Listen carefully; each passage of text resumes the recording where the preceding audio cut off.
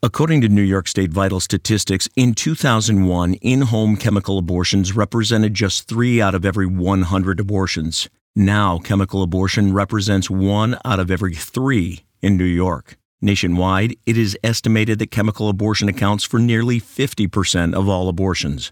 The trend is gaining speed, whether due to increased abortion restrictions driving up demand for the pills, increasing social and financial life pressures, or COVID normalizing in-home telemedicine. The movement away from surgical to in-home chemical abortion poses a 400% increased risk to women under supervision of a physician. The risks are even higher if women purchase and consume abortion drugs illicitly from offshore suppliers or outside the FDA protocols for physician care. Is the abortion industry motivated by women's health or by profiting from a woman's crisis? This RealAbortionNews.com update is sponsored by Compass Care.